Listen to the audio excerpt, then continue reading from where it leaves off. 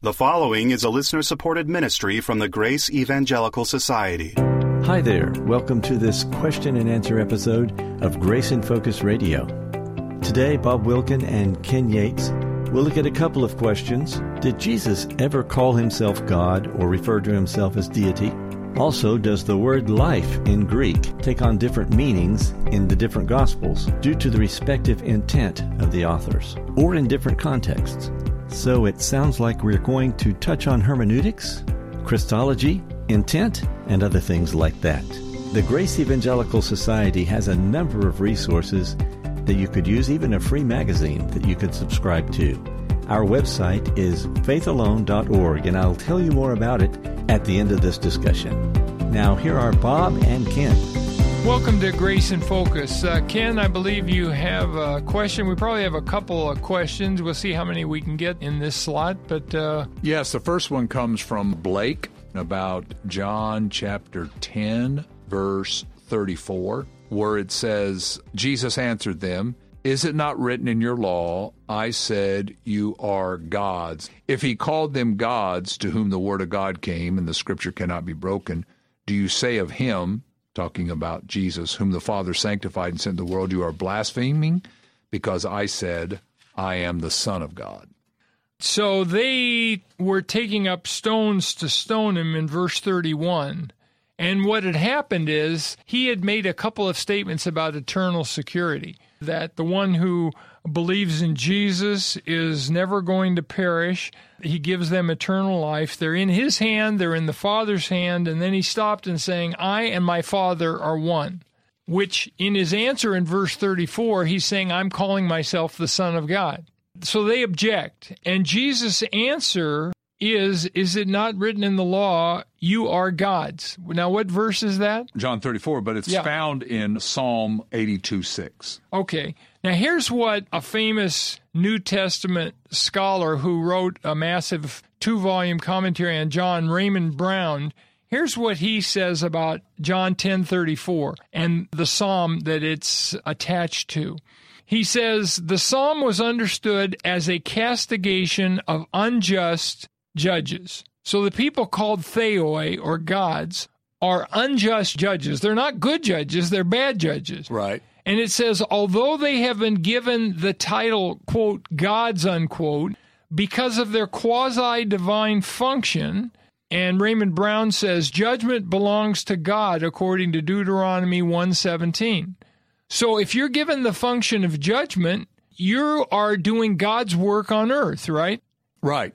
And so they shall die like other men, even though they've been given the title gods. And he says the same exalted estimation of what a judge should be is implicit in the expressions whereby the people were told to submit themselves to the judges. For example, they shall appear before Yahweh, Deuteronomy 19:17, or the people should be brought to God, Exodus 21:6 and Exodus 22:9. So when they were appearing before the judges who were in that role representing God upon earth, they were appearing before God. Right. So in a sense, in a theocratic nation, if the United States was a theocratic nation, then when you would appear before a judge, you'd be appearing before God. This is an interesting thing because when you see the phrase Son of God in the New Testament, like in John 1, we read our Christian beliefs into it, like when the disciples say, well, you are the Son of God, you're the King of Israel.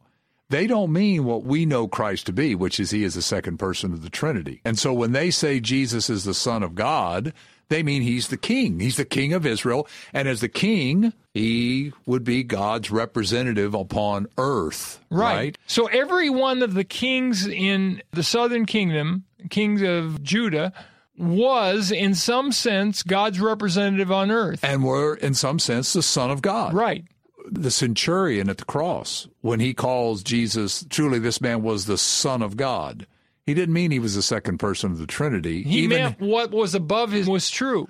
Above his head was the King of the Jews. Exactly. In some sense, he recognized that Jesus was the representative of the Jewish God. He was working for him, in some sense.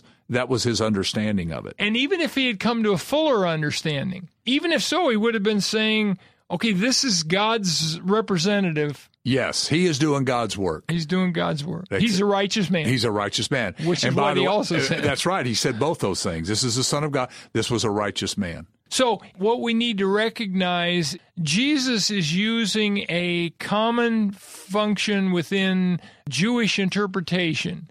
We might say, well, he's kind of playing games here. And Raymond Brown, if you read his commentary, he explains that. But basically what he's saying is, if I claim to be sent from God and to represent God, you shouldn't object, because the Old Testament says the same thing of even unjust judges, let alone just judges. Now, of course, Jesus is much more than simply God's representative, right? He's much more than someone that was sent from the Father. But unlike many people today who feel like you have to understand every single thing about Jesus in order to be born again, he's not concerned that they understand everything about what the expression Son of God means or what the expression Messiah means. He wants them to understand that it means he guarantees eternal salvation to all who believe in him. A couple verses later, verse 37, when he talks about, if I do not do the works of my Father, do not believe me. But if I do them, in other words, in the Gospel of John, Jesus performs 8 miracles. Well, 8 signs. 8 signs, yeah. Way more than 8 miracles. But These 8 signs. This fits in the context, it seems to me. Talking about the Son of God being the one who's doing the work of the Father. Look at the things that I'm doing. Doesn't that prove to you that I am doing the works of the Father? I am doing God's work upon the earth. Only God could do this. So why do you have a problem with me being called the Son of God? If a judge in the Old Testament was called the Son of God because he was doing God's work upon earth, look at the works that I am doing. Therefore, he is, in the Old Testament way of wording it, the Son of God. The fact that people were objecting, they were really not objecting for the fact that Jesus didn't give enough proof. He gave plenty of proof. Their rejection of him was culpable. They should have easily been able to see that this was the long-promised Messiah. They should have welcomed him, and the kingdom would have come in that generation. And we could also say that the whole thing in John about that the Father has sent me. Well, look at my works. He has obviously sent me, and I'm doing his works. Yeah. Okay, another question we have here is from Steve. Does defining the teaching intent of a gospel book change the hermeneutics, which is interpretation, right, and exegesis of seemingly the same phrases of a different book? In other words, if a phrase occurs in different books, can it mean different things depending upon the intent of the book? For example, John is a book of instruction for everlasting life, while Luke is about sanctification. Does the word for life in Greek take on a different meaning because of the teaching intent of the different books? Well, so let's take the big question that Steve is asking. Does the teaching intent impact our understanding of the book? 100%. Absolutely, right? You're right. Right. John's Gospel is a good example. If we think John's Gospel is written to some mixed audience of believers and unbelievers, and in which some people say, and that it's got multiple purposes, then that's going to confuse us. Because what John's written, John 20:31, is to unbelievers that they may believe that Jesus is the Christ, the Son of God, and by believing you may have life in his name, that is, everlasting life in his name. And if we misunderstand that, and we think the purpose is other than that, well, then we're going to make a lot of confusion. I've read people who think that the promise of everlasting life in John's Gospel is a sanctification issue in John's Gospel. Not a justification issue, not a regeneration issue. So they think the saving message in John 3:16 is, for God so loved the world that he gave his only begotten Son, that whoever believes in him. Done. They don't finish it. Right.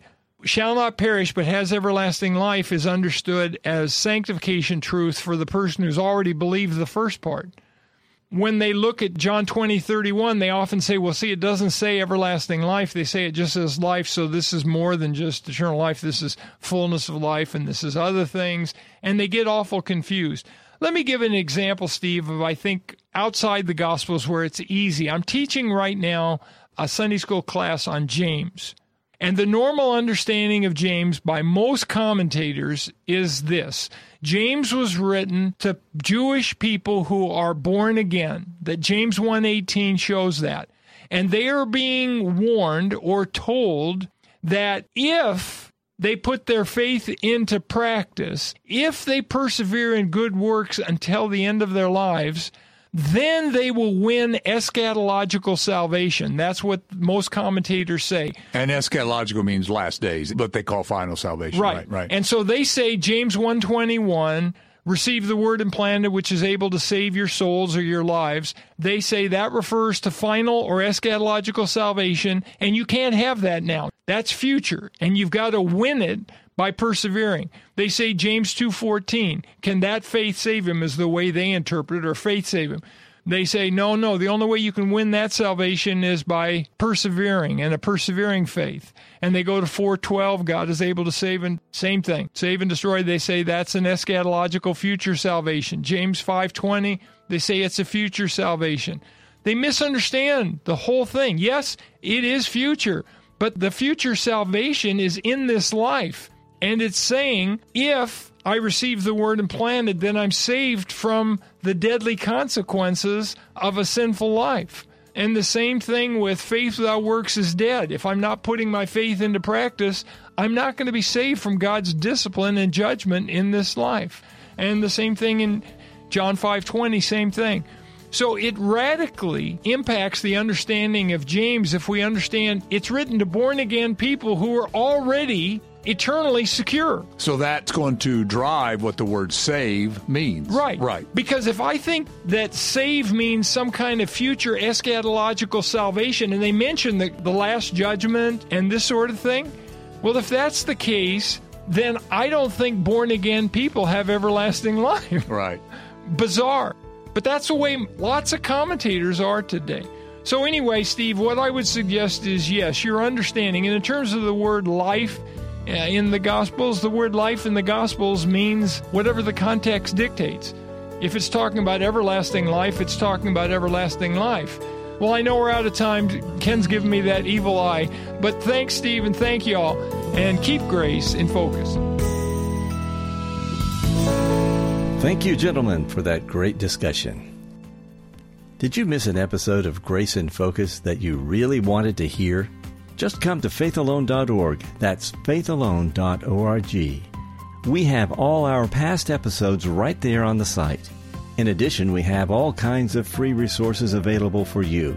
It's all designed to help you mature and grow in your understanding of Scripture. So come visit us at faithalone.org. That's faithalone.org. On this program, we keep our requests for financial partners to a minimum. But if you are interested in becoming a financial partner with Grace in Focus, you can find out how to do that at faithalone.org. Our team is really great about answering questions, comments, and feedback. If you've got some, we hope to hear from you. Let me give you our email address so you can do just that. It's radio@faithalone.org. That's radio@faithalone.org. On the next episode of Grace in Focus, how can a, quote, true believer stop believing? And what is the result if this is possible? Please plan to join us. This is the Grace Evangelical Society.